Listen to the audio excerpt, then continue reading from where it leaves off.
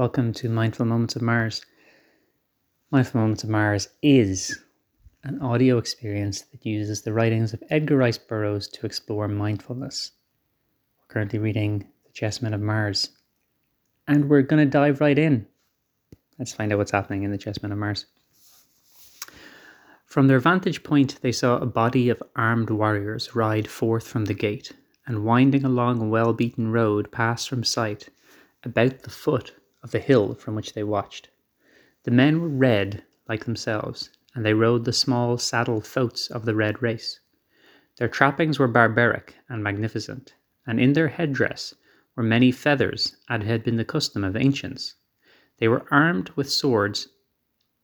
Before we go on, I'm not sure that there's any birds on Barsoom, so the presence of feathers raises questions, but let's just leave that as it is. They were armed with swords and long spears, and they rode almost naked, their bodies being painted in ochre and blue and white. There were perhaps a score of them in the party, and as they galloped away on their tireless mounts, they presented a picture at once savage and beautiful. "They have the appearance of splendid warriors," said Turan. "I have a great mind to walk boldly into their city and seek service." Tara shook her head. "Wait," she admonished. "What would I do without you? If you were captured, how could you collect your reward?" "I should escape," he said.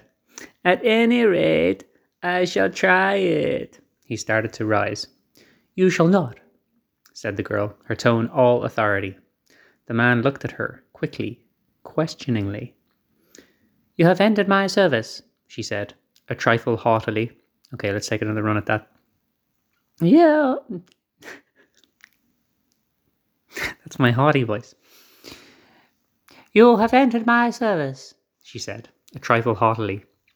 "You have ended my service for hire, and you shall do as I bid you." Turan sank down beside her again with a half smile upon his lips. "It is yours to command, princess," he said. The day passed. Gek, tiring of the sunlight, had deserted his Rykor and crawled down a hole he had discovered close by.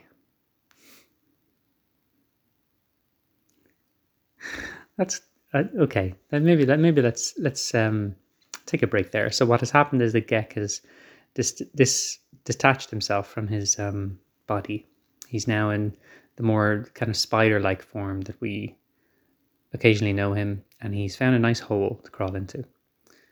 I'm reminded of J.R.R. Tolkien and the opening of The Hobbit, which I'll recite perfectly from memory. Once there was a hobbit who lived in a hole, but it wasn't a dirty hole, it was a nice hole. Something along those lines. I don't know whether Gek is into crawling into a dirty hole or into a nice hole, but into a hole he has crawled. And let's all crawl into our own holes. Figuratively, let's all crawl into our own holes and get cozy, much like a headed spider creature thing. Crawl into a hole and just be there with yourself, with your own breath, and take a moment out of your day to think, I'm in a little hole. Let's take a breath.